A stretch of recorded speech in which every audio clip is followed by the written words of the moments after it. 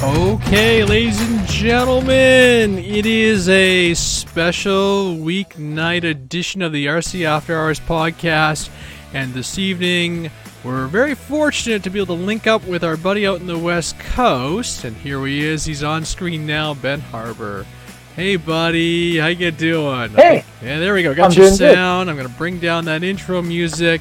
And I've wanted to get Ben on the show for a little while, and it's funny. You think I would have better luck with someone in the U.S., but with that 3-hour time zone difference, we were finding it very hard to connect to each other and just find a time when I could link in with you and you could get on the show and everything. But here we go. So you should be able to see everything going on there. Hey, it's Brian Chambers is watching live. I didn't really advertise this one because we didn't know when we were going to link up and get going. But hey, we're here now, and I'm going to put Ben into the hot seat. We're going to talk about some of his creations. I really want to get to know and see what he has done over the last couple of years. And, you've been on a few podcasts now. I know the last one you did was with the flight test one, and that's been a long time now. So, yeah. And I know we discussed it, I think, midsummer.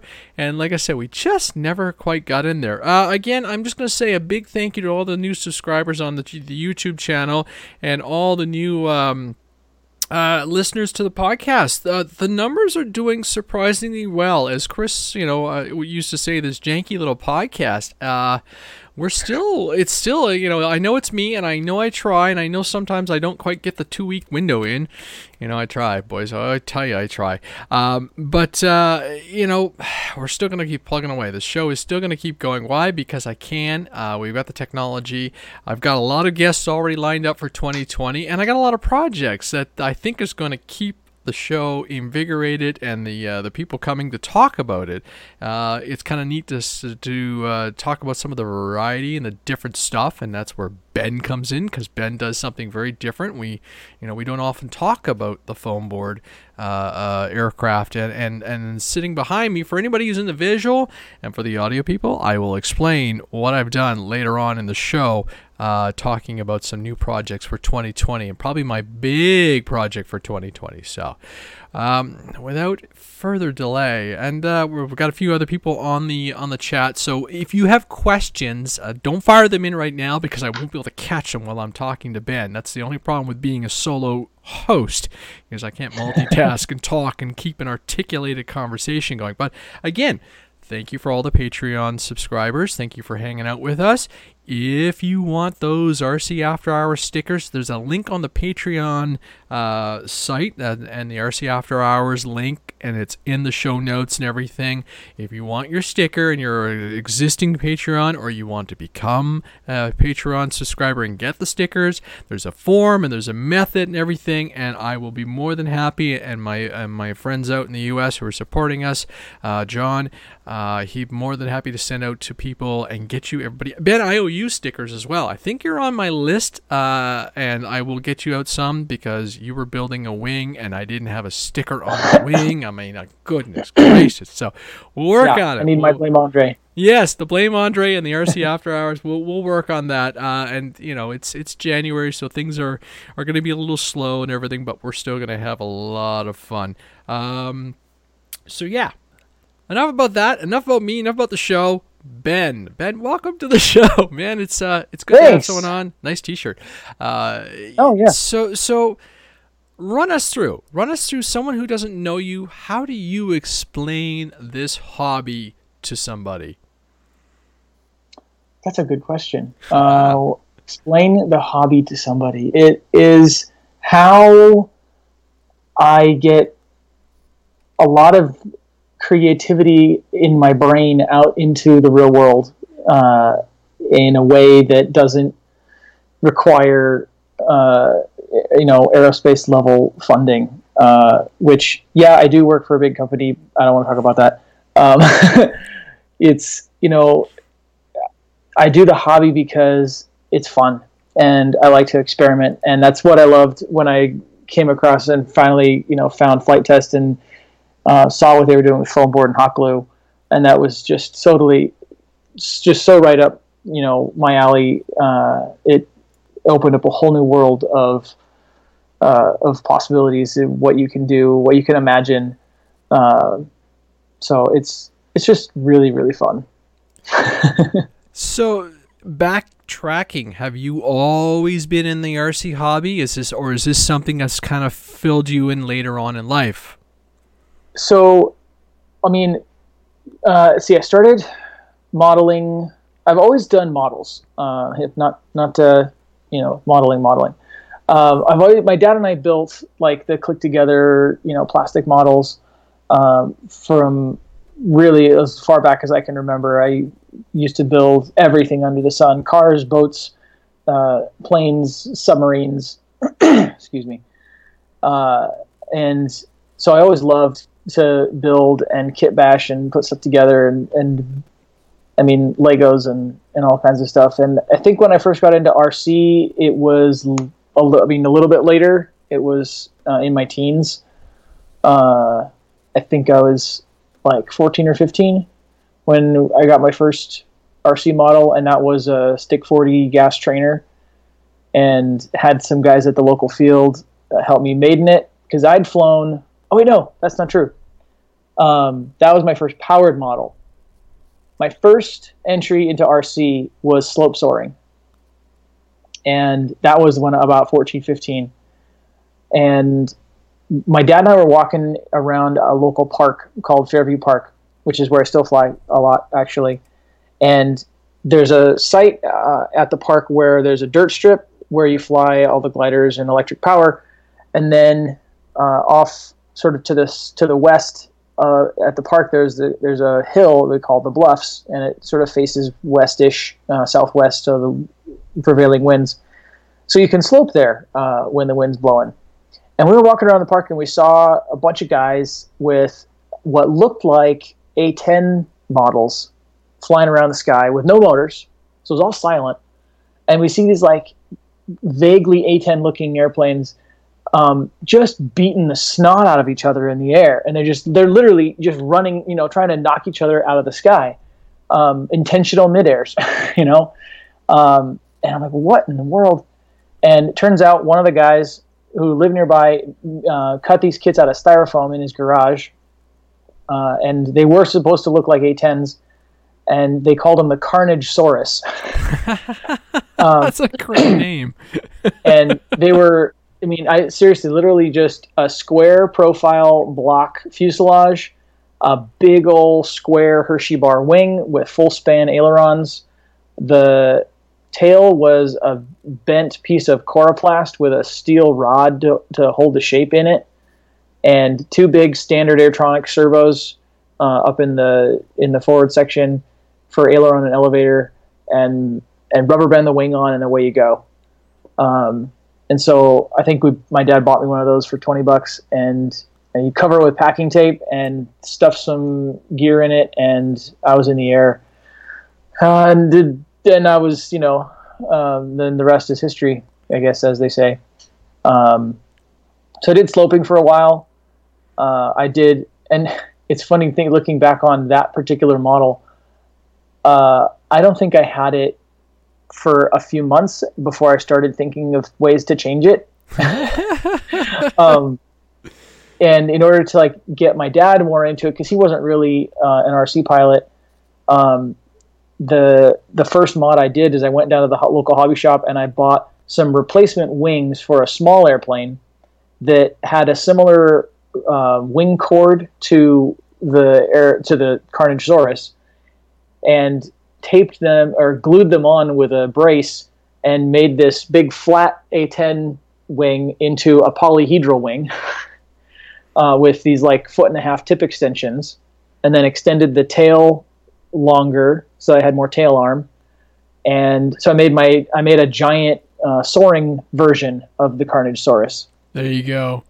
Like a thermal model. So but it still only had the ailerons now on the inboard part of the wing. So the roll response was incredibly dumbed down. So it was actually a really good trainer. Nice. So it was really sluggish.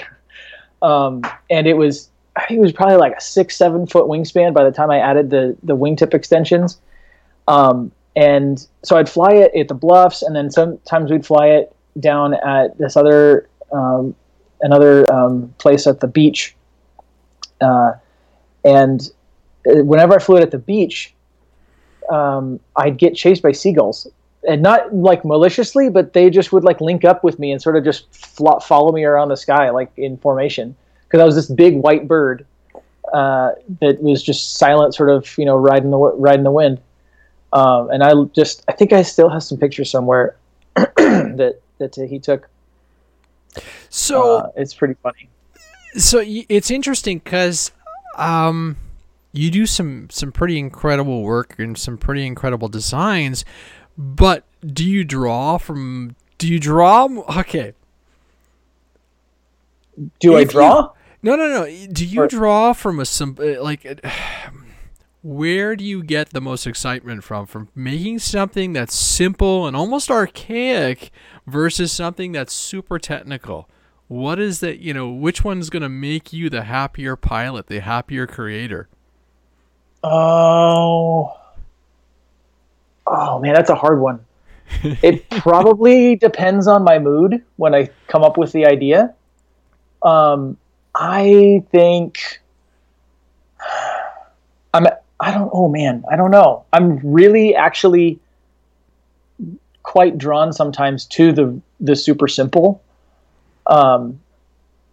because it's a different challenge in and of itself to try and do something rather complicated, like control an airplane in the sky, but to do it really simply.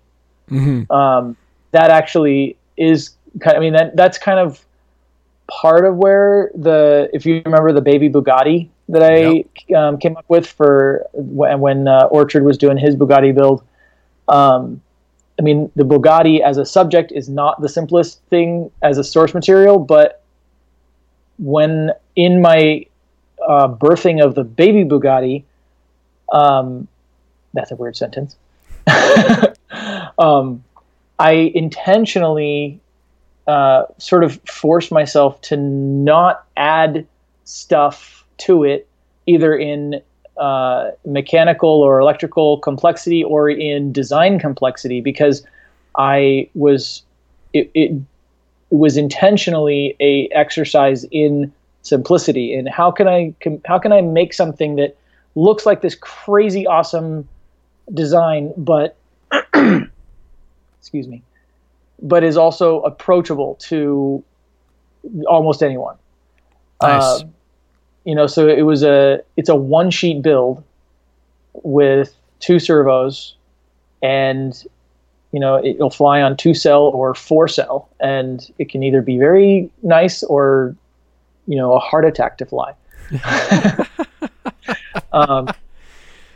I guess I'm gonna cop out, and I'm gonna say I like both the simple and the complex, but for very different reasons. Well, that's it. And I think we all kind of go through these design seasons, and there's just points where I want to build and build and build, and then there's times where I just can't even bring myself to pull out a knife and just I've got some wicked ideas, and just finding the time to do it and do it right. And but it's interesting because my scratch build, if I look back at some of the old photos, and we in the collective group chat, we'll go back, and some of the stuff that I did early on, and you're like, wow, this is this was pretty archaic. And then you look at other planes and go, if I had just known a little tiny bit more, that would have been a success, and you can kind of look at the evolution of stuff. What was one of your more devastating failures in design? In design? Oh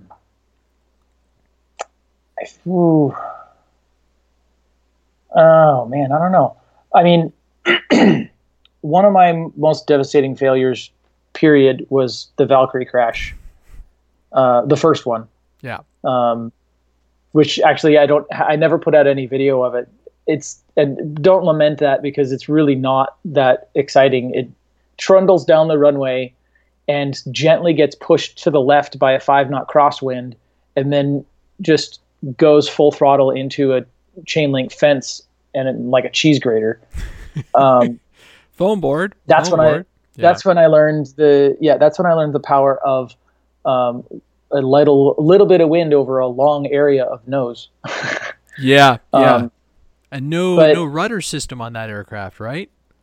no, I did. I just had it. I had it on low rates, and I did not properly do a good pre-flight, checkout, and honestly, I didn't pay attention to the crosswind. I should have been. I was too caught up in getting in the air, and but in design. Oh, actually, okay. I don't know how much I know I put some videos out on this, but after a lot of the Super Bee, Angry Bee, Turbo Bee funniness, I wanted to push the envelope further, and I'm like, okay, I've got this, modified Super Bee, and I'm making it go faster. And how can I minimize the airframe around it to just make it just pure motor and prop and go? And so I made what I called the Super V. I think I showed this somewhere, but it basically was a forward swept flying wing. Okay. With a little bit of nose to hold the battery, but the motors were mounted on the wingtips, which it sounds crazy. I mean, and it was, but the advantage of mounting the motors on the wingtips of a forward swept wing is it helps you get the CG forward, which is good. And then it had a single vertical tail, and then a small nose pod, or central battery bay, basically battery pod. And on paper, it was fine. And I made glider models of it to test the CG, and that worked. But when I went to actually fly, it was super squirrely in pitch. I had counter rotating propellers, so I didn't have any adverse, I didn't have any torque roll problems. But in the implementation of it, it just, the reality did not bear out the way the theory did. And there's a lot of good reasons for that in hindsight when I look at it. I was still using a flat bottom, high cambered airfoil. It would have worked better as something with a reflex or symmetrical airfoil. But it was a good lesson in, okay, here's an idea. The math says that this should work.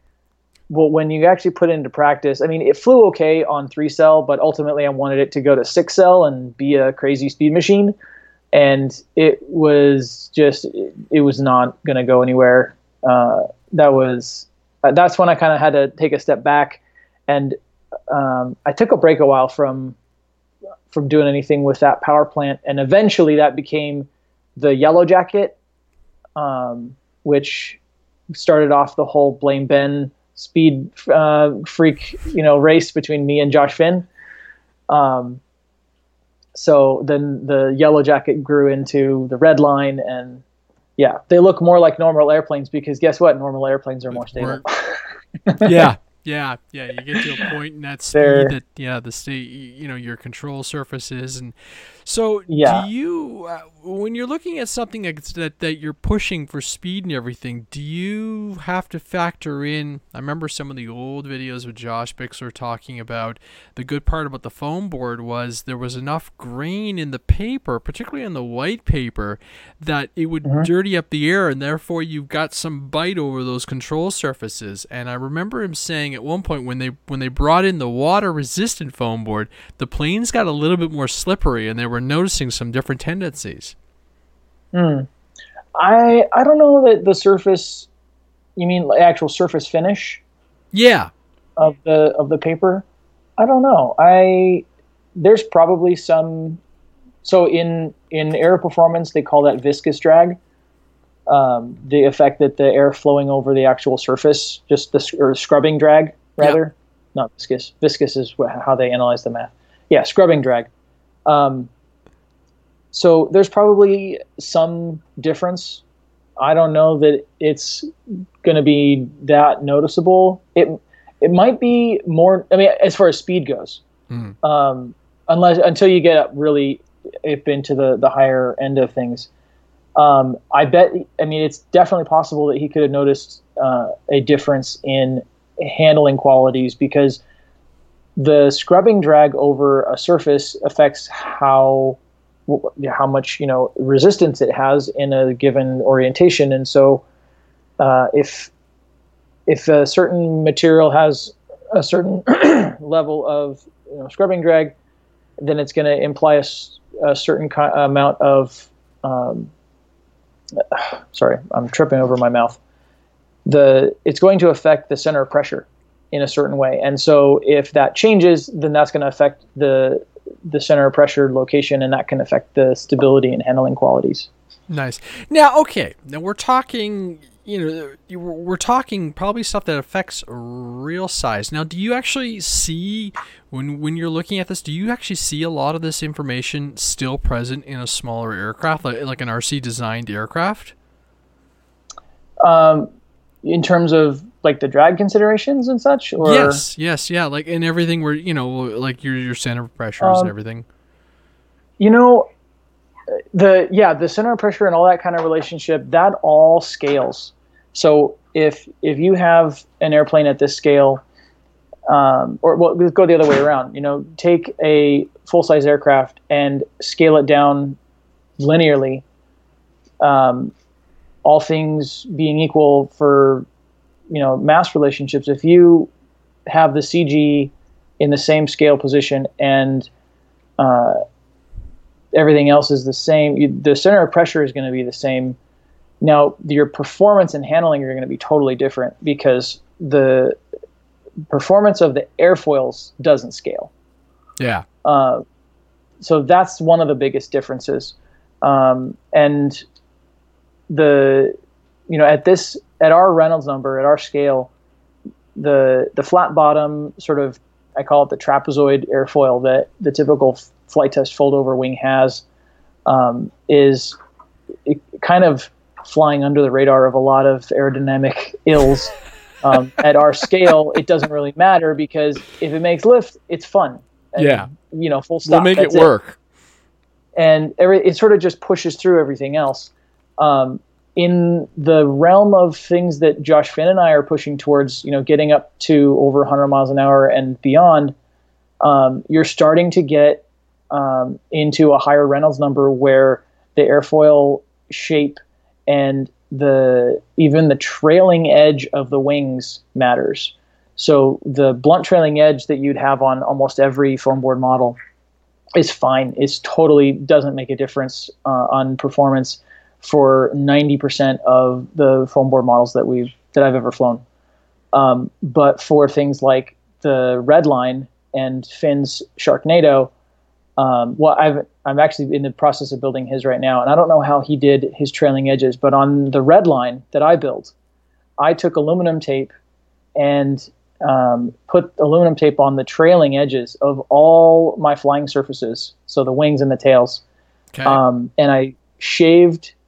I get a really shallow bevel on the trailing edge, and then put aluminum tape across the top and bottom on the trailing edge, so I had a razor trailing edge, and so that it reduces your base area, and every little bit counts in drag as you go up in speed. Yeah. Now, are you doing any modeling because of the technology you have access to, or is this just all in your head and trial and error? For all of my hobby stuff, it's all mostly trial and error. I don't really, even at work, I don't, it's not my job to do the sort of CFD analysis kind of thing. I work in a field called configuration. So it's actually a lot of the same kind of things that you do when you are coming up with a new RC model. I'm in the design and 3D modeling, and I'm putting the whole airplane together from a high level perspective. And then other people who are much smarter than me in all of the specific areas, they do all the analysis, and then we work together to iterate and make things better. But at home, I do use a 3D modeling program to do many of my designs, because it helps me do the layout. Because I think in 3D, I think in that way, in that space, and then once I've got it worked out how I want it to, be when it's done, then I'll start to chop it apart in the modeling program, and then unwrap it, unfold it, and make plans that I can actually print out and then cut out from, or if I can have access to someone with a laser cutter, then I'll make friends with them and have them cut me a few laser files. Nice. So design-wise, I'm going to ask you another really good question. Do you prefer something that you're creating from your head, or do you like to take a model that pre-exists and engineer that into the foam board world? I think based on my prior performance, I prefer to take existing things and recreate them. I haven't come up with many original things. I did the A4. I mean, I did a bunch of jets that are all existing. Yeah. I've done the commuter, which is based on the 150, and the Stearman, which is hopefully upcoming, maybe soon. But as far as my own, I'm looking around. I don't know why I'm looking around. There isn't anything around me that's gonna. I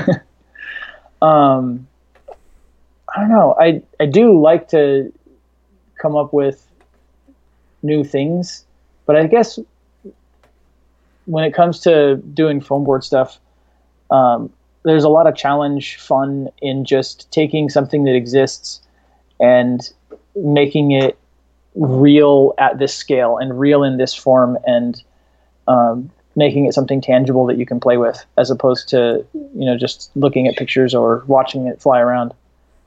And even with a lot of the jets that I built, a lot of people only see them in pictures or videos. Like an A4 or an F4. They're hardly even flying anymore. I mean, I don't know that there are many flying models of Phantom 2s out there. I'm sure there's a few, but to be able to take something like that from history and bring it back, to life is really fun. Lately, I've been kind of taking a break. I think I haven't been doing a whole lot new design stuff. I kind of got burnt out a bit after I crashed the red line. It happens. It happens because you sit there and go, how many hours is this going to take me to resurrect a new design, right? Or a new model? Yeah. Well, I guess the red line is one example of my own design. The red line and the yellow jacket. Yeah. Yeah. Okay. So in the last couple of years, you've been coming to Flight Fest and you've been producing some pretty amazing things between the F-16, the Viper, the A4, the F4, and then the B-52. Now, of those, what was your ultimate favorite? Oh, but a B-52 by far. I mean, absolutely no contest. That was such a fun project. Man, I really kind of lament not flying it more, actually. Yeah. It's funny to think back on it now. I mean, we spent, it wasn't just me, it was me and 8 other people probably over 3 days, built the thing, and then I flew it twice. Yes. And yeah, I mean, I'm glad that Flight Test took it and continued to fly it, and then took it apart and did all kinds of crazy stuff with it.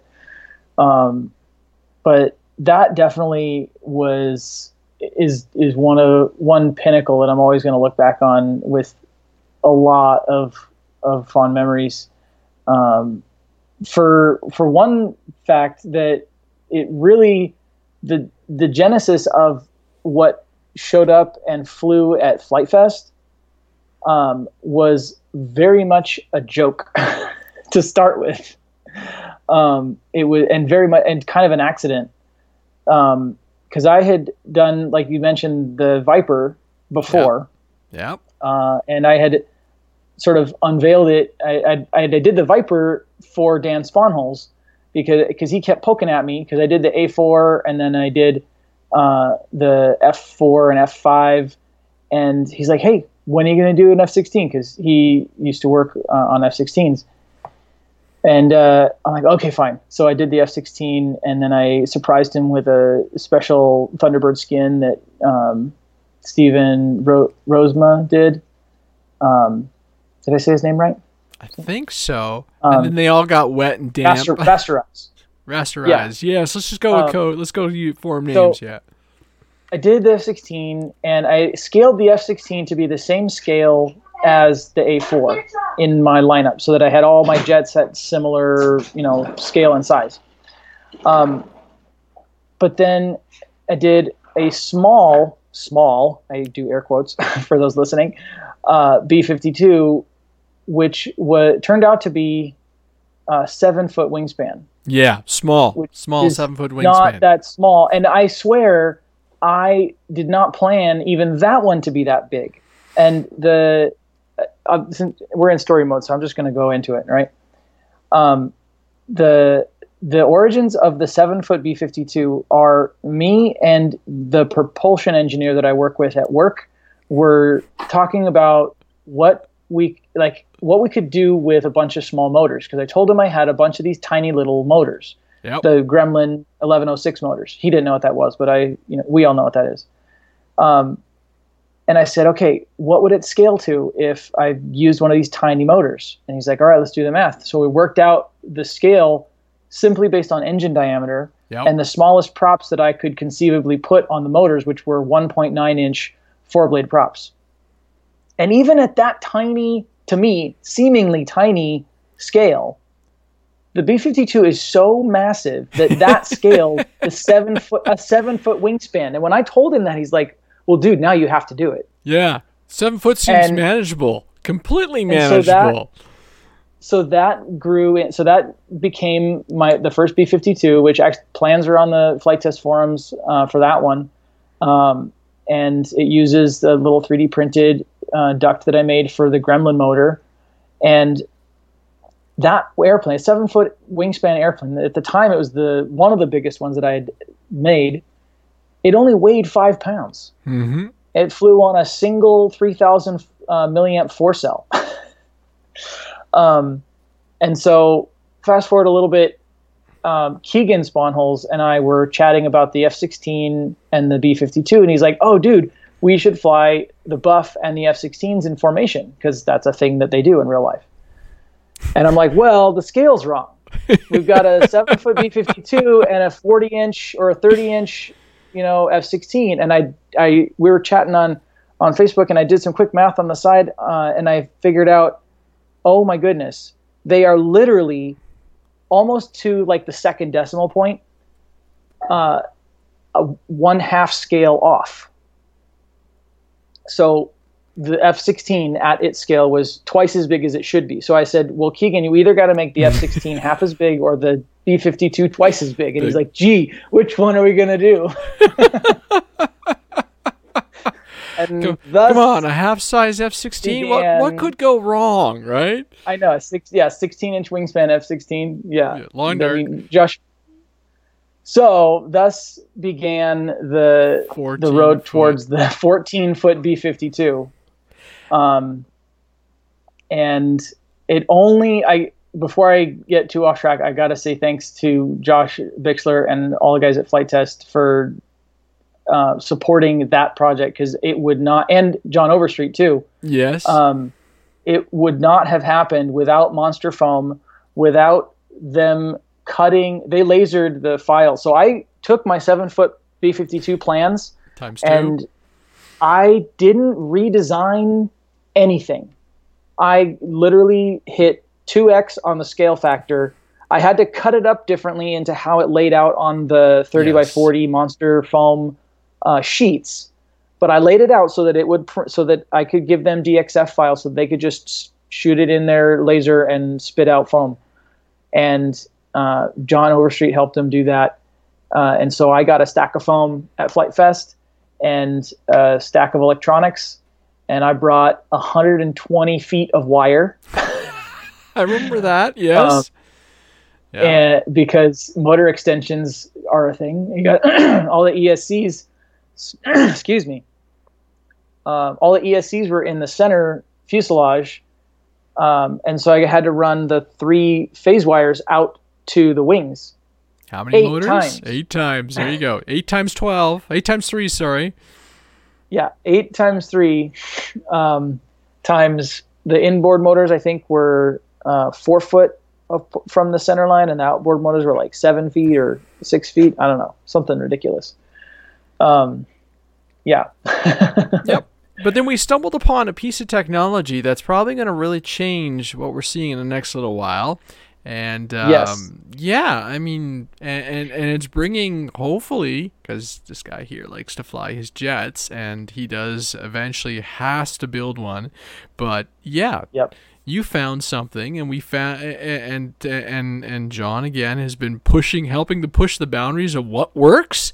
So we, you know, and boy, and it all stemmed from this little idea. Yep. It's the BDF has become a fun, happy accident out of the B-52, and I still remember I think it was before we even flew the first time, before we flew the B-52 at Flight Fest. Josh and I were talking in the hangar, and he asked, what's the thrust on it? So we just start talking about these ducted fans, which originally I had just scaled up from the 2-inch version, and then I've improved it and made some modifications to the stators and how the motors mount. And but being able to have a 4-inch ducted fan that runs off of a very relatively inexpensive and very available motor class, the 22 something size motors, and be able to get efficient thrust out of that is kind of a game changer. And then John really pushed it further and is able to he's able to prototype and test in a way Goodness. that I really kind of, you can't fault the guy. I mean, his job is prototyping. So, I mean, it's, I look at him like, gosh, why can't I build like that? Well, if it was my job to build all day long, then I'd probably be building. If you like had that. the resources and the hangar and everything, the stuff that comes out. But his ability to iterate on something and try it out. And, we would be messaging and he'd be trying out the F-16 or his F-16 that he originally, made for a 70 mil EDF, just like I did, scaled it up to hold the 4-inch BDF, and started playing with it and started burning out motors. And we try to figure out, okay, why? Is it the inlet? Is it the nozzle? So he would be out there, and we'd be messaging over just, the course of maybe 1 or 2 days, and he'd be already through like 4 different ideas. Yeah. That here, try this or try that, cut a hole here, add some cheater holes there. And we got to where it is now. And it's really, really kicking butt. It's pretty reliable. And the F-18 version is even cooler. Yes. Because it doesn't add a whole lot more mass in foam, but you're doubling your thrust. So your thrust to weight performance is way better on the Super Hornet. Which is really, really cool. And then the added wing area, the thing floats for days. It's really, really cool. You know what? There's a model. Yeah. There's a couple that when they come out, I can't wait. I'm like, I don't know when I'm going to have time. I've got an A10 in the back that I've got to do a BDF. The really nice, important thing that I want to stress to anybody listening is the BDF is when you start running the financial numbers on this thing is going to get people into EDF jets. Now, okay, you're still going to, if you're going 6S, it's still going to cost you the money to get the 6S, but the cost of the ESC and the motor combination alone, you're going to be very pleasantly surprised. And I think that's going to be the most amazing thing, because you're going to be able to fly a jet and you won't have to sit there and buy an EDF motor. You won't have to buy an EDF, rated like an 80 amp ESC. So it's really going to be cool to see all this go. Well, and I got to poke a little bit on the battery side too. If you want to go to, big 6S batteries, you can, but part of what Josh had originally asked me to do was would prove out, can you fly this on, not those crazy batteries. And so the A10, I actually built the FT A10. Yep. And I closed up the gear pods and I put the BDFs in the nacelles and actually built it out that way. And it flies on simply two 2200 3-cells in series. Yeah. So it's literally the same battery that I put one of those batteries in the Stearman, or you can throw it into a Simple Cub. Yep. Anything else, that flies on a 2200 3S, you can just have a box of 2200 3Ss, and either you put them in by themselves or you put them in your BDF jet in series. Yep. And off you go. I mean, again, because like you said, the amp draw you're not up in the 80 amp range, so you don't need those bigger capacity high C batteries. Yeah. It runs off of a 35 amp ESC. Yeah. And the nice thing too is if something happens and you do damage it, you haven't damaged a 6S pack that's worth $100.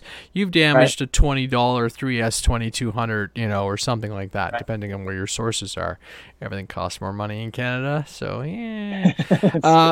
So that has been, like you said, it's a happy accident. And as a jet guy, I'm like, this is awesome, because I haven't been out flying a whole lot yet this winter, but it's like I need to get my A10 flying. So then I do have all these 6S packs, so why not? Get some jet flying in over the holidays and have so much fun. So, You know what, man? I congratulate you, because for me, that's like one of the biggest, hugest things, and it's going to change how we view a lot of the upcoming products, hopefully. Yeah, I'm excited to see them actually come out. Actually, I was just flying. I'm looking to my side. I can't really put it behind me because it's too cumbersome. But I was just flying the A10 this past weekend, and I modded mine to have Fowler flaps, which is really fun. So you just get in there and slow it right down and everything. It slows down. It slows down so good, and then you wouldn't think, because with a big prop, they're known for their low end punch. EDF's not so much. But with the BDF fans on the A10, I can slow it down with the Fowler flaps and then flick the flaps and mash the throttle, and it just goes vertical. Nice. It's so fun. And it's funny because I was working on when Motion released the airliner, I actually did a little mashup in just a really terrible 3D mashup, and the whole principle was, if I'm going to land an airliner in the snow with an EDF, I run the risk of destroying blades. With a BDF, if I snap a blade, I've snapped a 50-cent prop. Okay, a 50-cent 3-blade 4-inch prop. You can buy them, you can buy bags of these for pennies. Swap it out and go. It's funny, I'm watching some of the comments, and Lee Davis just said, well, we definitely need a flight test Avro Arrow. Yeah. Oh. Yeah. That would... I did something like that years ago. It looked basically like an Avro Arrow. It was really poorly done, but that was 3S 64 mils, and I've got all the other ones, but like I said, bang for buck. Yes, your scale is a little bigger than, say, a 70 mil, like a 4S 70 mil EDF, but... we all know too, it's not much more work to make that aircraft just that little bit bigger, and you get the results of it, like you said. So but when you go up in scale like that, you get the advantage of the added area. Yeah. The returns actually only benefit when you're designing for a lightweight, efficient power system like the BDF. If you were to scale up to a 4-inch EDF, it's 101 or 101 millimeter it's EDF. Ridiculously if big. you were to design an Avro Arrow for 4-inch or for 100 millimeter EDFs, that would be a fast, heavy beast. Yeah. Because you're gonna need 150 amp ESCs. You're gonna need probably 8-cell power. Yep. I mean, it's gonna just spiral in the heavy direction, and it would be awesome. Yes. But it would be a completely other animal. The same size airplane designed around a 35 amp draw, 4-inch BDF. What is it? Is it a quad motor? The Avro? Is it 4 engines or 2? Twin. It's a twin. Okay. Yeah. Iroquois. So you design it around that. You get up to that scale when you when you don't have to design for the weight and just the sheer mass of all that battery for like the 8-cell battery and the big 150 amp ESCs, you can lighten up the internal structure airframe. You can make a very, very light airframe because you're carrying around, again, 2,200 3-cells, probably 4 of them. And then the area of the wing, just the whole thing. I mean, it would be a kite. Well, this is it, and that's the Arrow. The Arrow is just like a giant Delta Wing style aircraft. So, I mean, the F-18 that John designed flies so well, and things like reinforcing the elevators with the wood and stuff like that, so you can get in there and just flick those ailerons like crazy, the elevators, and make that aircraft flip around. The Arrow would just be this big, giant, beautiful monster. I'm gonna have to call John after.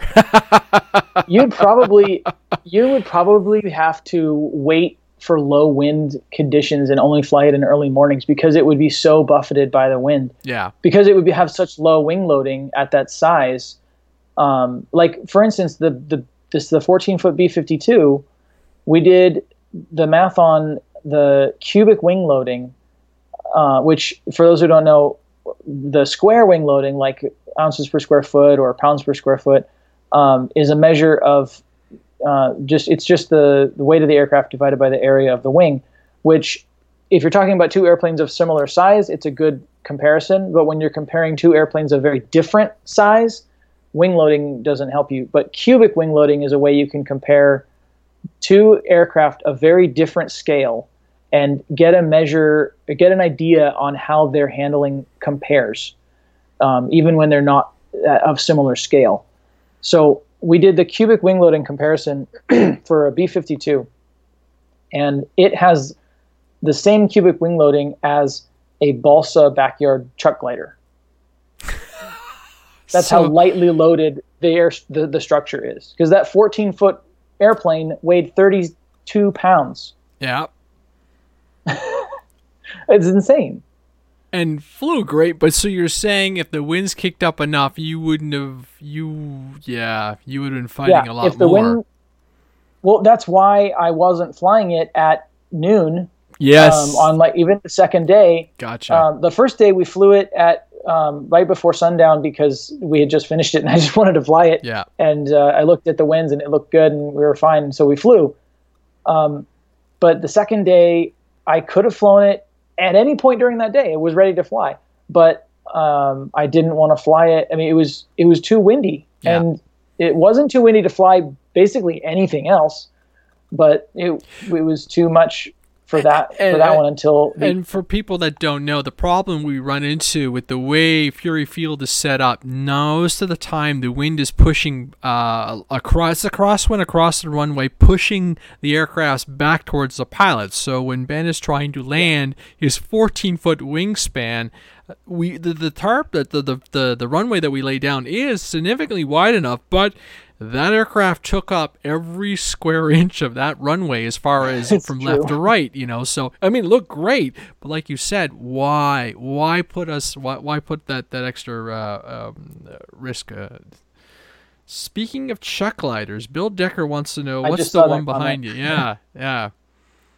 That is, so I'm pointing behind me for those who are listening. The flare. That's a flare DLG.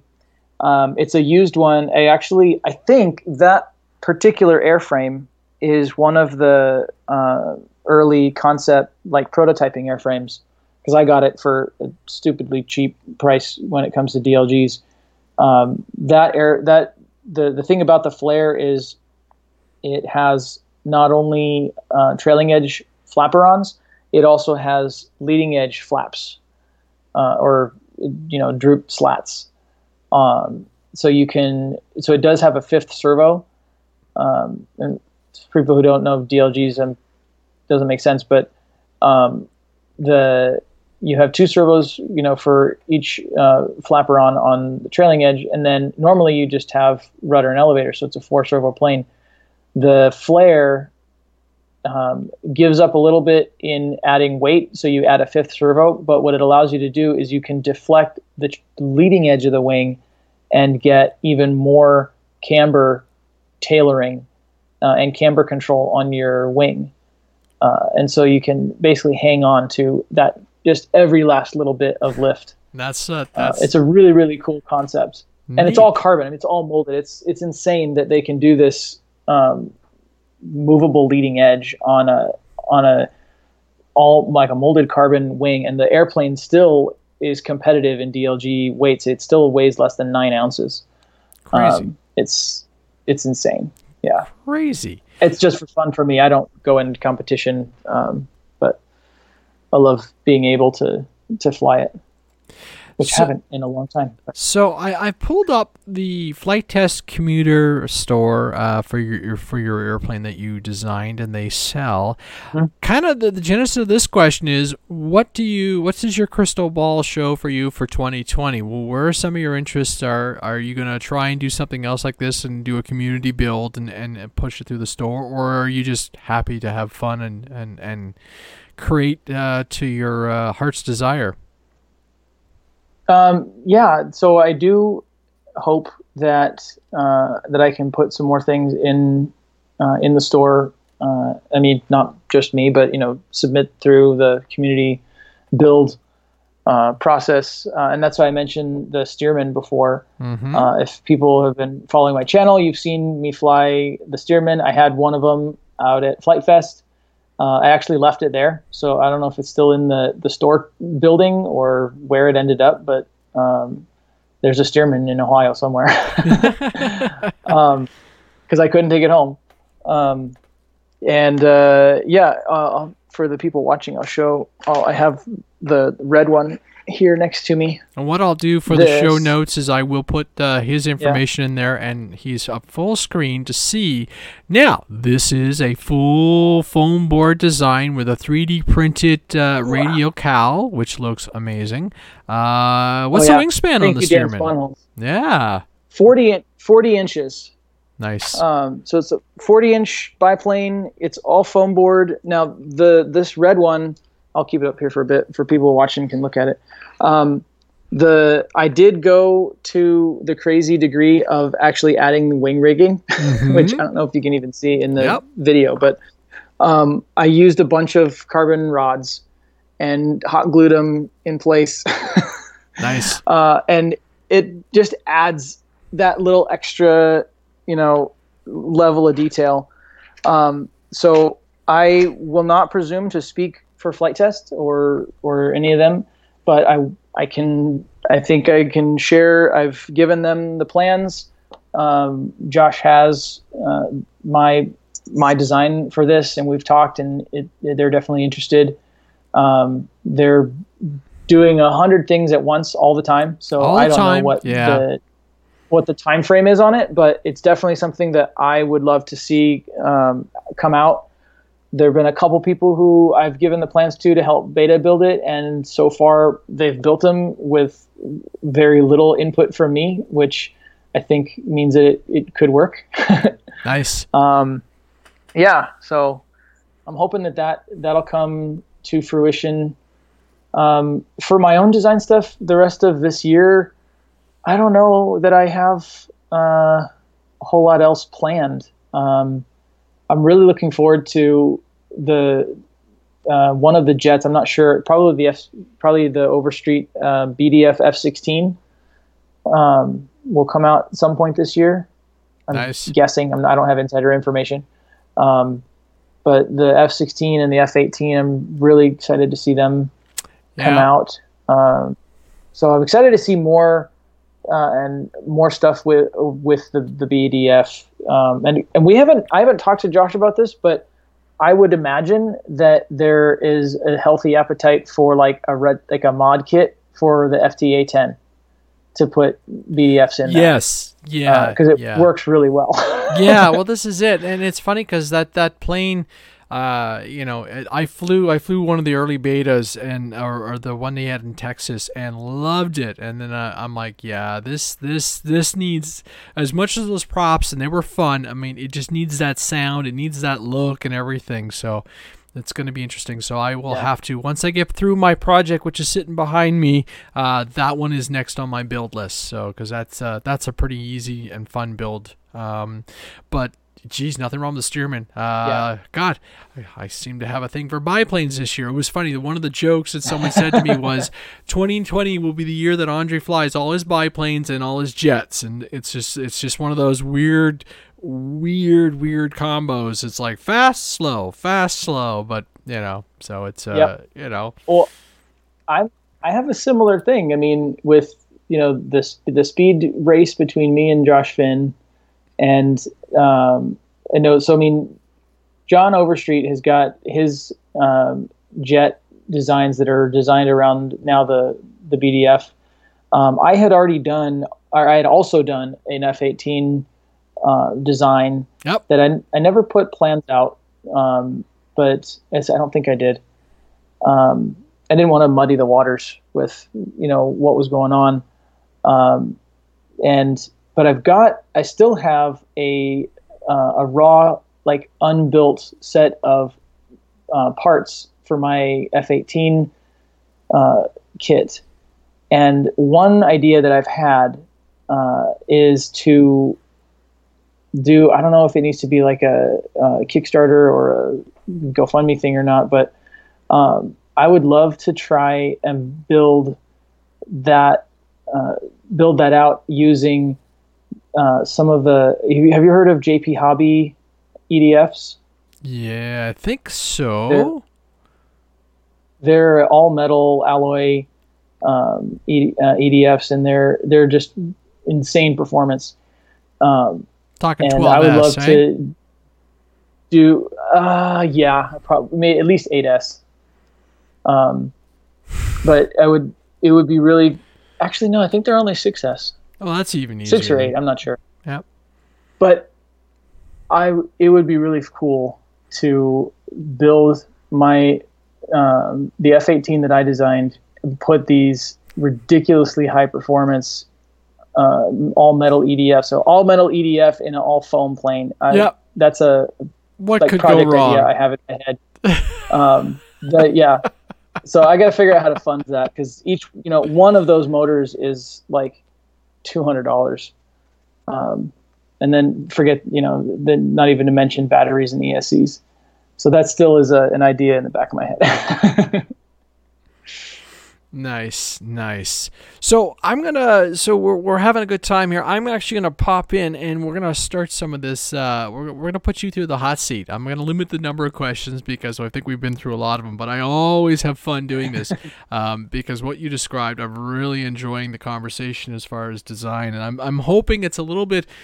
Sometimes people ask for fun, entertaining shows. Other times people want a good technical show. And Ben, man, you come out swinging for a technical show. And like I said, it's just something that we've been needing to do, to talk about everything that's going on. And then I'll discuss this one and a few products that have come out recently. So, all right, Ben, are you ready for some hot seat questions? Are you worried? Oh, I got Probably the bell. not, but let's go. All right. So we'll try and keep them fast and quick. I'll hit the bell. What are the rules? What are the rules? You got to answer these quick. Usually we ramble on, but we've talked a lot already. Actually, it's been a really good show so far, so hey. But I have like a whole whack of questions. I have a random number that I draw, and I ask you the questions, so we'll have some fun. We'll see how we go. All right, so random generator, here we go. Question number 16. Self-learned or instructed? Mostly self-learned, but also instructed at key points. For instance, DLGs. I got a lot of instruction from guys at the field, and actually one of the guys who I ended up working with at work, I could not have set up a DLG without his walking me through it. And when I started, definitely taught. As I go on, I just like to try stuff. Nice. All right. Number 7. Oh, hey. Oh, this is going to be easy. Pre-built, or are you a builder? Do you actually own anything? Well, besides the one behind you, I guess the DLG. Do you actually own any other aircraft that are? You do. You got something recently. I do. It's in the other room. Yes. So 99%, I'm a builder. I have one ARF in the house now, and it was the one that my friend found at a thrift store. Nice. And so it wasn't even an ARF to me. It was already pretty much built. I had to replace a couple servos and the wheels, patch a hole on the side of it. But yeah, I have a little. I think someone said it was a pilot kit from it's a Piper Cub. Yep. So looks great. Besides that, everything else is a scratch build.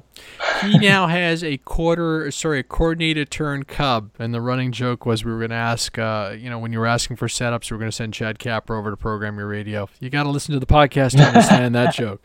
All right, question number 30. How long have you been in the hobby for? Oh, let's see. 22 years. 22 years. Nice. Nicely done. Or thereabouts. All right. Ooh, I usually say over 20. Over 20? Yeah, that's we're getting to that point in life. Mustang or Spitfire? This is an important question. Oh. It depends on what I want to do with it.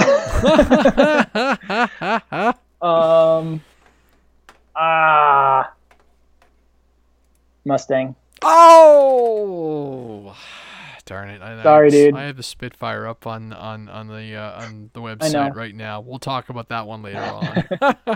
Darn. You know what? I don't think there's the perfect answer for that one, but it's just some of the lines. I have to say, I love the lines on the Spitfire. Vanilla or chocolate? I do. Dark chocolate. Ooh, there you go. Yeah, I'm that way now too. Nothing sweet for this guy. I do like the lines of the Spitfire. I think the Spitfire is a better looking airplane. What was the most destructive crash you've ever had? Most destructive. I gotta think now, because there have been a couple good ones.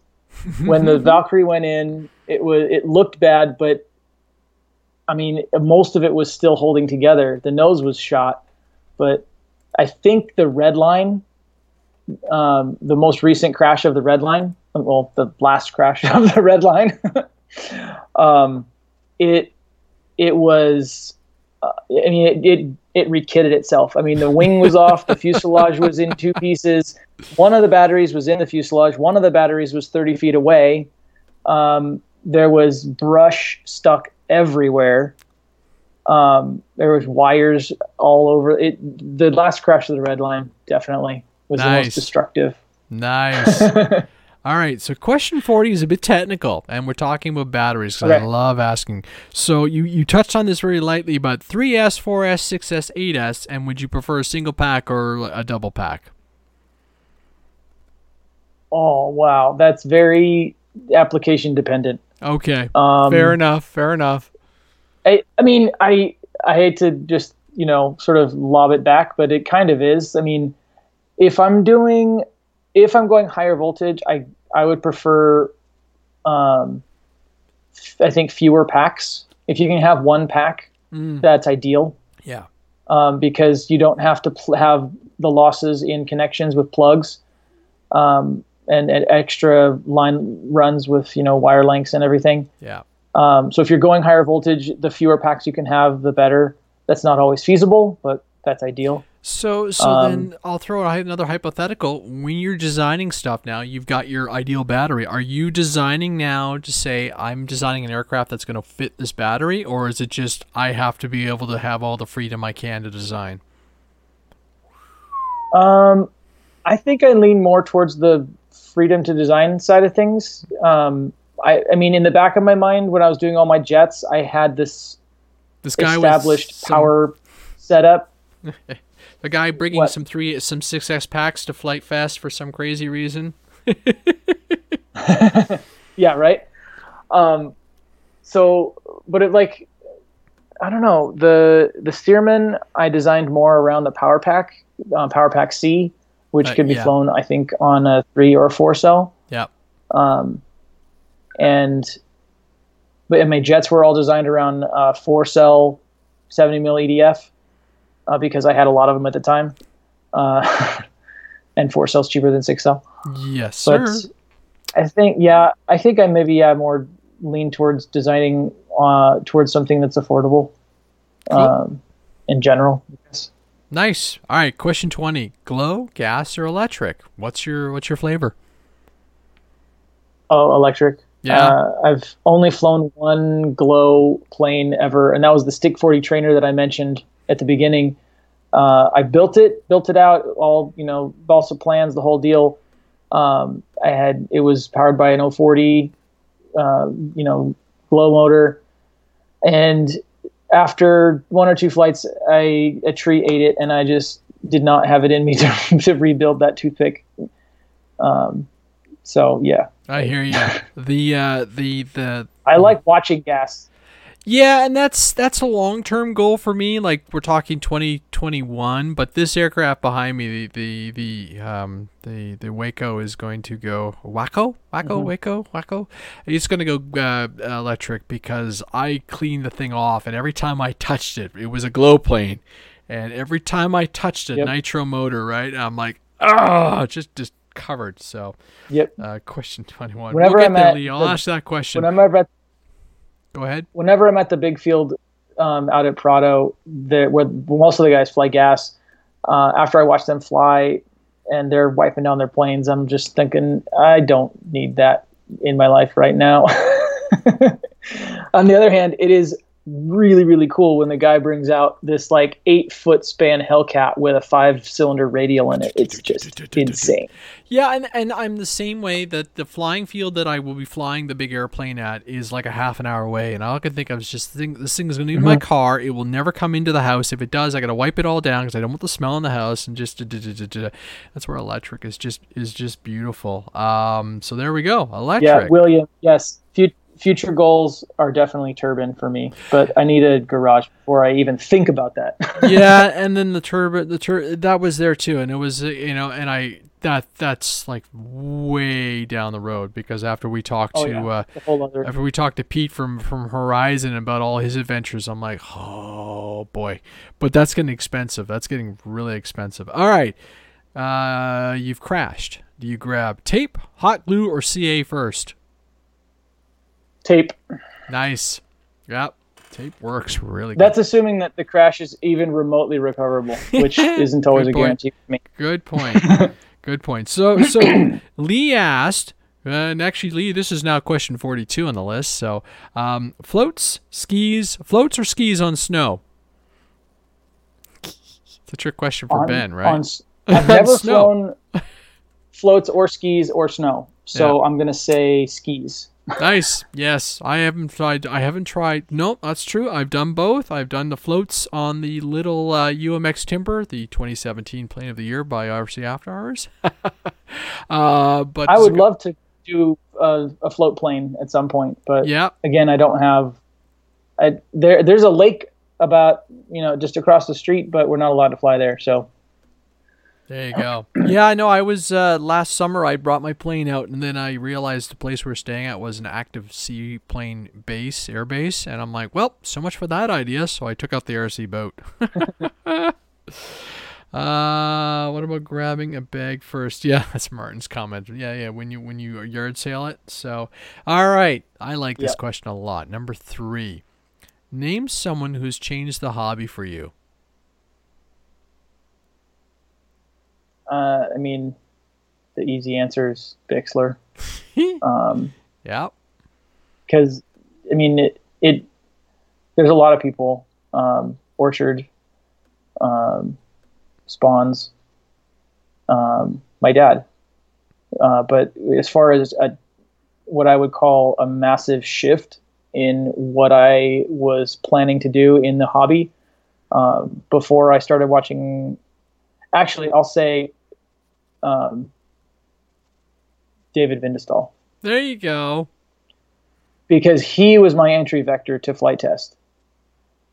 watching his FPV to space and back. Yeah. And then the suggested videos, linked over to Flight Test. At the time, I had ideas for 3D printing aircraft, which is still a thing and even more of a thing now. But when I was imagining it, I thought that was going to be where I was going with designing airplanes for RC. I was going to do 3D printed stuff. And then I started watching, David and Bixler and all stuff with Flight Test. I'm like, well, screw this 3D printing stuff. That's expensive. I'm going to build foam board. Cool. Yeah, no, and some of David's earlier designs as well. So, there we go. Yeah. David Vincenzo, who's going to be a dad in a couple months too. Congratulations, Dave. I loved his announcement. That was hilarious. That was Congratulations, good. David. That was really good. Yeah. Yeah. For those watching the stream, yes, it did stutter a little bit, but it's back. All right. So a few more questions, and then we're going to jump into some of the new products, and I want to talk about this bad boy behind us. All right, number 39, Bacon Yank or rudder? What's rudder? I was going to give you an explanation. Never mind. You punked me. That's awesome. Awesome. All right. A few more questions, and then we're going to talk about some of the products out that have been released. And we've been through that one. 25. 34. Mode. I'll tell you why Bacon Yank, because I started in slope, and slopers don't have rudders. Yeah. And it's funny, it's most of them. when I first started flying too, I very rarely used a rudder, and now I kicked myself after the A10 for not using the rudder. So, unnecessary repairs because my thumbs were lazy, but now I know, and now I work on it. All right, number 34. What mode are you?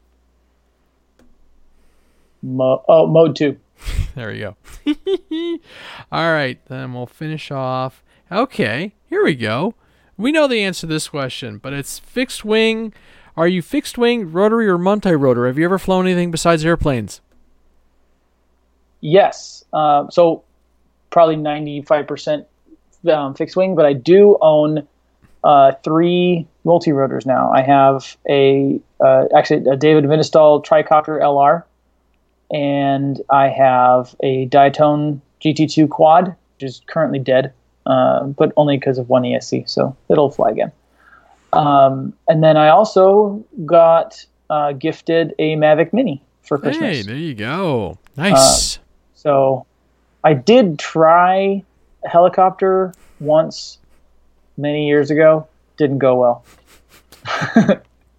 It's on my bucket list, but for 2020, I really had to commit, and it's sitting back there. So, all right. Then the last question I'm going to ask you is number 8. Do you pinch, or are you a thumbs pilot? Actually, both. Hybrid? It is situation for me. It is situation dependent. If I am flying something more relaxing, like one of my slopers, or the Cub or the Stearman, I'm usually thumbing it. But if I'm flying something that needs more precision control, like any of the jets or one of my fast PSS slopers, which can dive at over 100 miles an hour without a motor, that's fun. I'm definitely pinching the stick because I need precision. I need to make sure that is not going where I don't want it to go. Makes sense. Yeah, usually, people have noticed. So it's like a pinch on the ailerons and thumb on the throttle. I don't know. That's just where my hands are comfortable. There were a couple other little fun questions, things like IPA and stuff like that, but we're not going to worry about that. Okay, we're going to step in. The first question I have to ask the world, is it Waco or Wacko? And I've been corrected, but I actually went online before I shot the video last week and looked, and they said it was the company came out with something, but it's like someone said it reminds with taco, and I'm like, now is that taco or taco? And so I'm like, Waco. Hey, Waco? Yeah, not Waco, but Waco. I've heard, or like almost like Wacko, but without the H. I've definitely heard it. I don't think it is Wacko. Yeah. It's definitely not Wacko. I grew up thinking and hearing and knowing that it was Waco. Yeah, But not Texas. Maybe Yeah. that's because because of Texas. But I think So- from what I've heard, it's Waco. Waco? I'll go with Waco. It's Yeah. easier. So behind me is, and check out my video, check out the photos on social media. It's a Pika 1/5 scale. Waco? Waco? I don't know. I'm gonna get butchered anyhow. It's like DJI and DJI. What's it? Someone's probably pinging me saying WH-WAH-CO. See, that's how fast social media works. So Waco. There you go. So Waco. 1/5 scale. I'm going electric. It had like a 150 nitro motor in it before. It's old. I'm like the 4th owner on this airplane. It had a fabric covering on it. I'm going with an ultra coat and bright yellow. It almost matches the cowl. I'll do a sympathetic cosmetic, and I have to. The next big job for me in this airplane, besides going over all the ribs and everything, is checking is cutting in a bay on the top. So I've been leaning on my little social circle, and asking a lot of people who work with balsa a lot of questions. So this will be my first covering job in 20 plus years. I probably built that LT40, the SIG LT40 back in like 97, 98, and it took some time. So whoever built this plane did a beautiful job. Pretty well confirmed it's a real kit. It might not be, but the way some of the stuff is shaped, it looks like it's a proper kit. Went to my great hobby store here in Ottawa, dropped down they were super, and I put down some money on it, and it was funny because I know if anybody listened, I had talked about wanting to focus, and well, there it is. And this thing just happened. It just kind of, the owner emailed me after I asked some questions about another airplane, said, I've got this project plane that I don't think will ever fly, or I don't have time himself, and he's a full-on scratch build, or some of the stuff he was showing me that he built, like huge chipmunk plane. It looked gorgeous, and so that's what he does. Cool. So I'm like, I can handle this thing.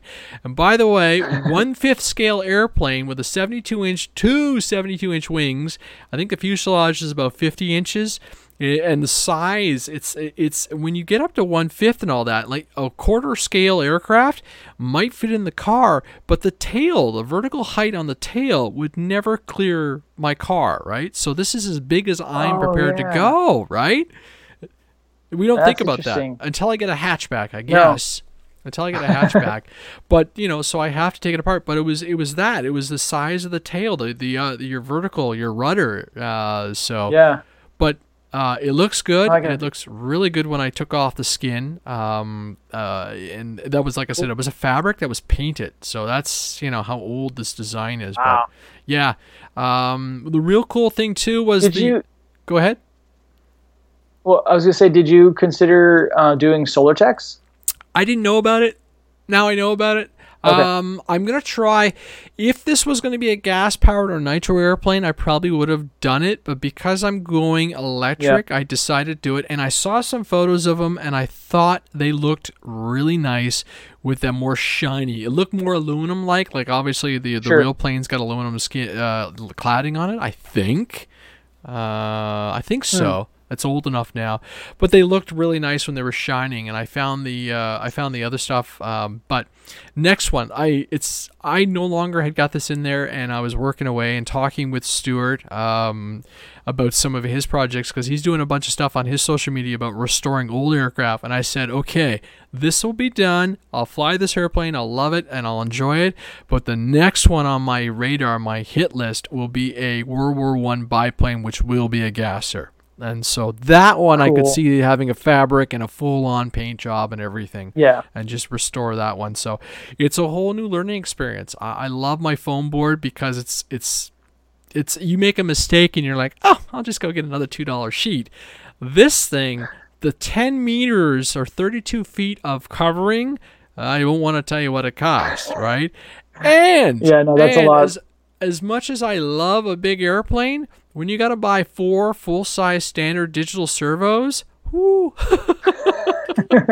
So it's true. Lee Davis says fabric is more scale, and I completely agree. And I probably made the wrong Yeah. call on it, but I made a call right away and said, no, I'm going to go with this stuff. One, because I want to learn about it. I haven't done a covering in a long time, and I like some of the advantages of doing the cover. So like I said, the next big task will be to do the cut and the cut the top of it and put in a battery bay, build it all up. And sorry, I whacked the microphone there. Build up the internal so I have a battery bay location and make some quick other little modifications. And otherwise, the plane I have to look over the wing. The previous owner felt he might have had a warp issue, but I just noticed there were two bolt points for the wing struts, and I'm wondering if he had got one wrong, and that might have set the wing off skew, because he said the last time he flew it, he had to throw a bunch of trim into it. I put the wings onto my bench, and they looked nice and level, so once I pull the covers off it, I'll be able to set the servos up. I'm going to 3D print some servo mounts, so traditionals, they were putting the servos, vertically. Well, nowadays we like to lay them down, right? So I'm going to 3D print some stuff, and, I'm going to make it my plane. But immediately when I saw it, I was like, this is an Andre project. So we'll have some fun. That's cool. Something a little different. Yeah. Go ahead. The plastic covering will be lighter for you as an electric. It'll help. Yeah. And Solartex will definitely be heavy. Yeah, and it's funny because I weighed the aircraft before and I'll weigh it afterwards, but it might be at that point I might have done some modifications as far as internal. And it's funny because a family member saw the photos I'd posted, and the next day I had a bag full of balsa bits at my door. And I'm like, this is like gold, because there's just a bunch of little, I just need, mainly, I only spotted a couple ribs in the back with some damage from grabbing it, I guess, over the years, so it's in really good shape. And then I will go through it. And obviously the modification for the battery bay and everything will take a little bit of work and a little bit of design. And I'm going to go through. The nice part about taking the cover off is I did find a couple ribs have separated over the years. Like I said, this is a 20-year build, a 20-year aircraft. So I'll get in there with some CA and re-stick them to all their formers and everything and rebuild it and everything. And yeah, we'll see. And it's funny, Lee is asking about, did a Cub with my dad when I was a kid, and the fabric and dope made us all dopey. And I guess that's the nice thing with the Solo stuff, is now you can iron it on. And that's where my misinterpretation of the fabric was. I said, it's middle of winter, it's -20. I think like the other day was -10 Fahrenheit. So it's like, there's no way I want to be in the garage trying to do this, right? So that's where I made a couple Solartex irons on just like Monocoat. And you can get it in color, or you can get it in white and paint it, correct? Yeah, the ones that if you want to paint it, you get the silvery gray version. It's basically already primered, and it's also the best. And that one's you would do for, it's got a fuel sealer in it already. Yeah. Well, that's the other thing, right? I've done a couple slopers. Covered in Solartex, and it actually irons around compound curves better than plastic covering. Yeah, well, and it's funny because I looked at the work. Whoever did this did a really nice job, but then I realized it was painted. I'm like, oh, okay, so you probably, so like when I do the covering, when I do the detail, its accent color is a dark blue. Well, the real airplane with the same serial numbers is based off an actual 5, a 2-seater that flies out of St. Catharines, Ontario. And it's got black accents. But I looked at some nice examples, and rather than wrapping around the wing, they just put the color accents across the front, the leading edges. So I'm like, okay, that's simple.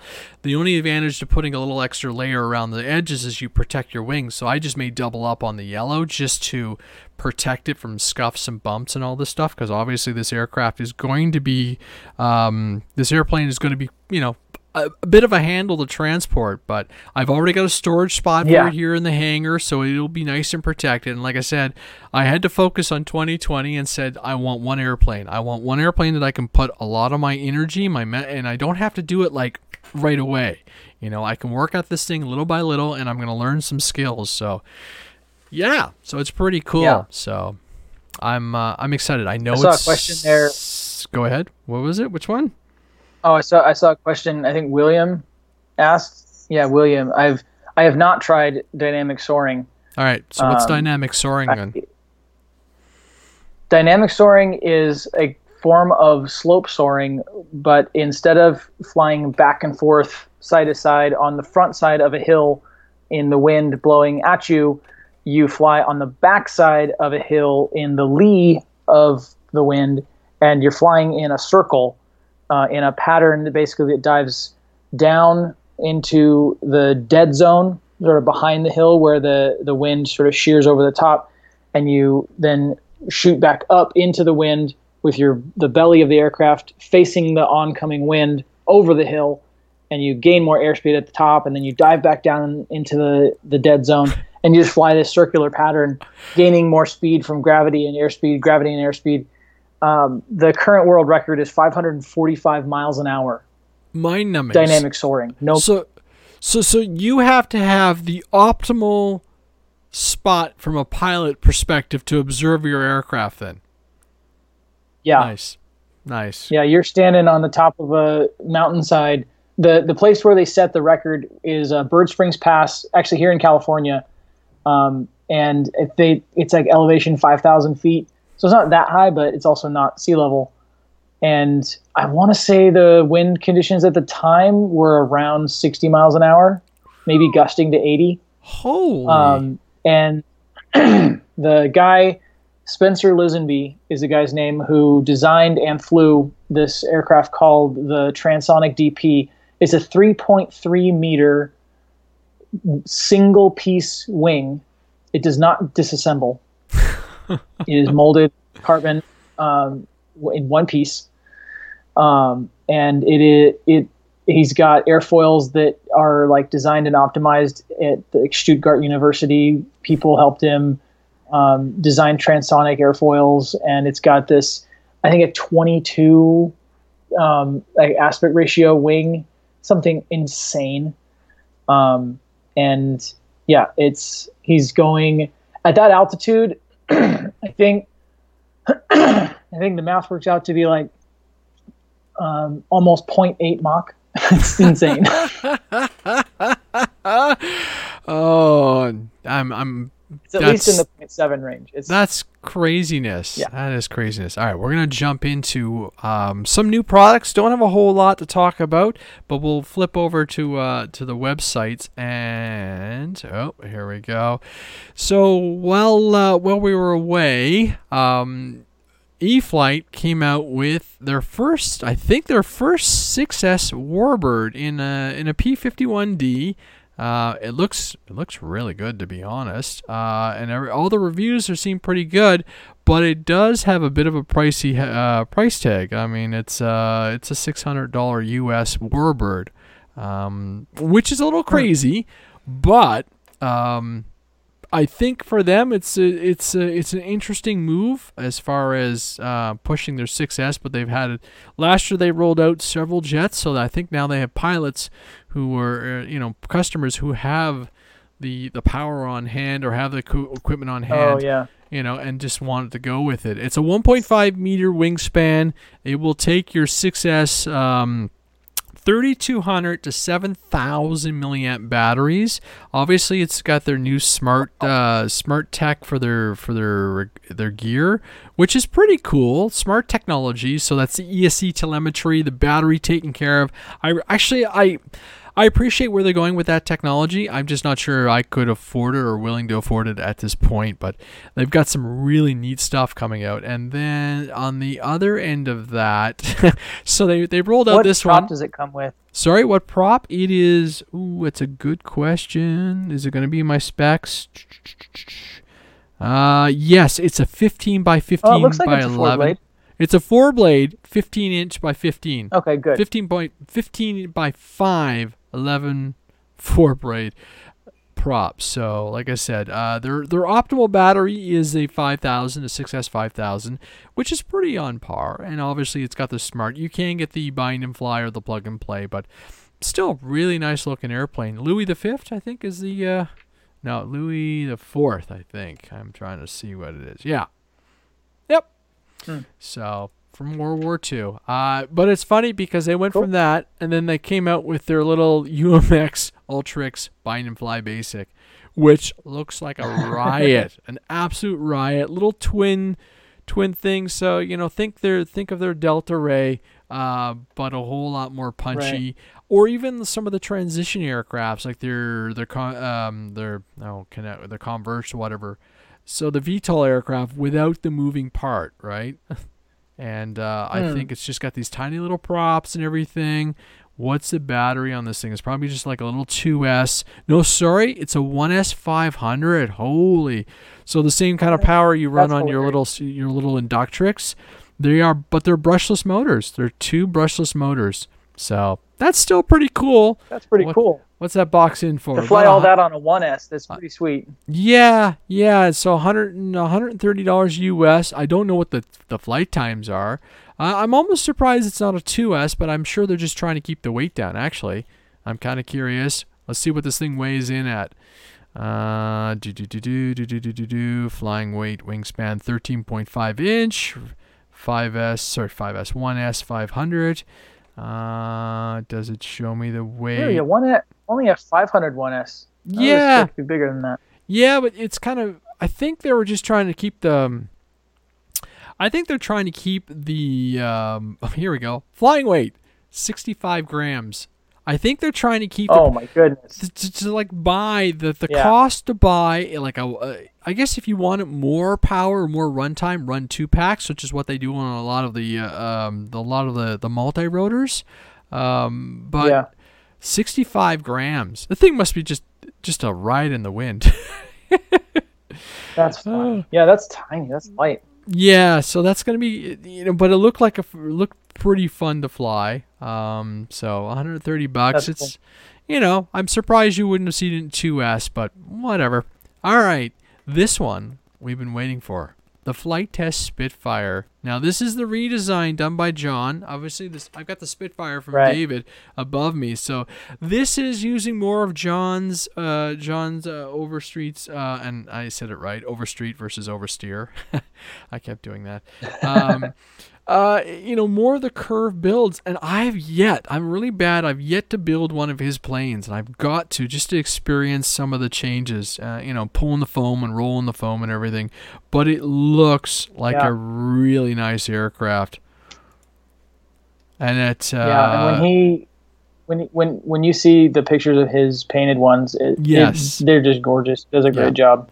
Yeah, and things like going to vinyl on the canopy makes a big difference for what this aircraft is. You know what? And then I forgot to talk about the Flight Test released aircraft. Now this is something that we knew about, but we weren't allowed talking about.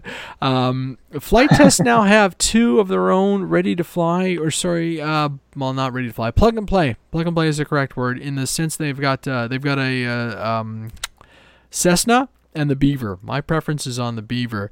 And this is kind of neat and fun. So these are brushless. I think they're 2S 500s, if I remember correctly.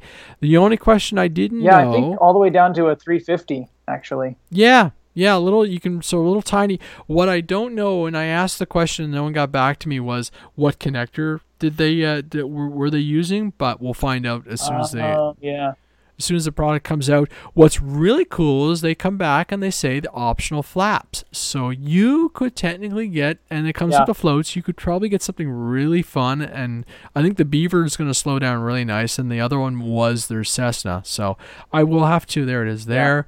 And then obviously we will eventually see their little Grumman Goose eventually. So I'll throw up the links in the description for the video.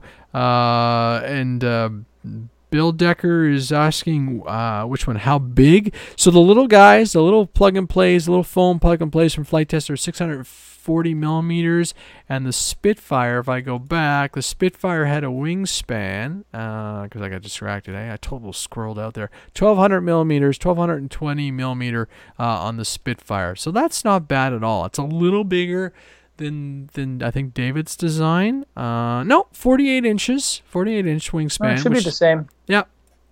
So really the body's just changed, a little bit of stylizing, and getting rid of the turtle decks. Cut out from the poster board, which is probably one of the bigger revisions to do to these aircraft, which is something that Josh had talked about years ago when they jumped to the new foam, and I think it looks great. And then John uses his his vinyl cutter to do the coverings, all the windows and everything, all the canopies, which looks great. So they will sell a bunch of these at Edgewater and Flight Fest. Yes, they will, Bill, because they look gorgeous, and there are tons of others in the field coming up. All right, the next aircraft, we're going to Hobby King, and this one kind of caught my eye. It is an HK Tiger Moth, 1400 millimeter, 55.1 inch ARF, and it looks pretty neat. It's nice in yellow. I don't know what it is about me and yellow airplanes, but it's $130. Yeah, it's a really nice. Is it a foam plane? It's lightweight, high quality covering. It is a balsa construction, which suddenly is not offensive to me for whatever reason. 3,000 grams loaded up, so it takes like a 750 motor or a .42 to 0.7. Oh yeah, a 2-stroke or 4-stroke motor, and it's full control ailerons, elevator, rudders. So it looks really nice. So it's kind of neat to see. Now I haven't talked about the I don't even want to really get into this, but UAS remote identification. You guys, I'm sorry. I'm really sorry. I'm going to have to study this a little bit more before, and maybe we'll even... Years ago, we had Brendan Shanahan from DGI, who's their legal affairs guy. Maybe we got to pull him in and have a discussion about some of this stuff. I know Josh and the boys were down talking to the FAA in Vegas at the Consumer Electronics Show and did a really good job of representing the hobby and as far as our concerns in the hobby. So obviously the biggest thing I want to point out for this thing is they are still... Did the FAA, not the FAA, your AMA guys, they want everybody to hold on the comments before they have a chance to really study everything and give their recommendations, I think was the last bit of communication I had seen, if I'm correct. I'm not sure. I've seen that they've got a template out, I think, for the AMA, and a few other groups have put out templates. The thing is, I don't think that there's any limitation on how many comments you can submit. Yep. I don't know how it plays out when they see multiples from this, same name. Personally, I took a few days and wrote out a rather long set of responses, and I actually submitted them as like 4 different comments grouped by more concise topic. Yep. So that each comment itself wasn't super long to wade through. So that was actually a suggestion that Bruce Simpson from Australia or New Zealand suggested. Close there. Or it's where I first heard the suggestion. I won't say he invented it, but yeah, no, and it makes sense. It makes total sense. So the open for comments until March 2nd, so that date is still approaching on us. So I will take some time, and I will because my perspective obviously is going to be slightly different, but I've got a feeling we're going to see the same thing here in Canada. Part of me is rejoining my flying club is because of that, because I'm at a flying club, I should technically, if something goes crazy, I will still have a spot to fly. Plus, I want to fly something bigger. And if there's a soccer tournament going on at the field, well, I can go to my flying field. So, it's crazy how things are changing. Flight Fest dates. So I don't want to dwell on this much longer. I want to get more information so I can comment and leave my comments. But love your opinion. Love that a logical response. Because there are people on the other end who will theoretically be taking in the information and looking for those responses. And obviously, if you're well articulated, they come back. Varied comments, like Ben mentioned. Yep, there you go, Bill. Bill is in agreement. So the only other important news... The fewer of the same thing that they get, it will make yours stand out. Yeah. Yeah, and like John Davis was saying that AMA put out a canned response, which is fine. So, yeah, and we're almost wrapping up, Ben. It's all good.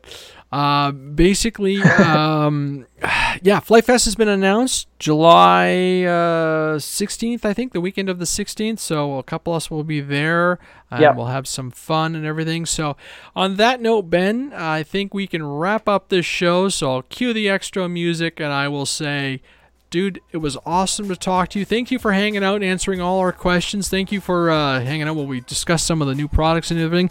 Thank you to the fans. Thank you for the subscribers. Thank you for everybody who's commenting and everything, and all the people on social media. We'll be back on it. I've got my next couple guests lined up. We're going to get a couple special people on the show and everything. But again, hey, mission accomplished. I got Ben on the show finally. So thank you, buddy. Have a great weekend. And everybody, thanks, and keep subscribing and keep on flying. Good night. Thanks. Bye.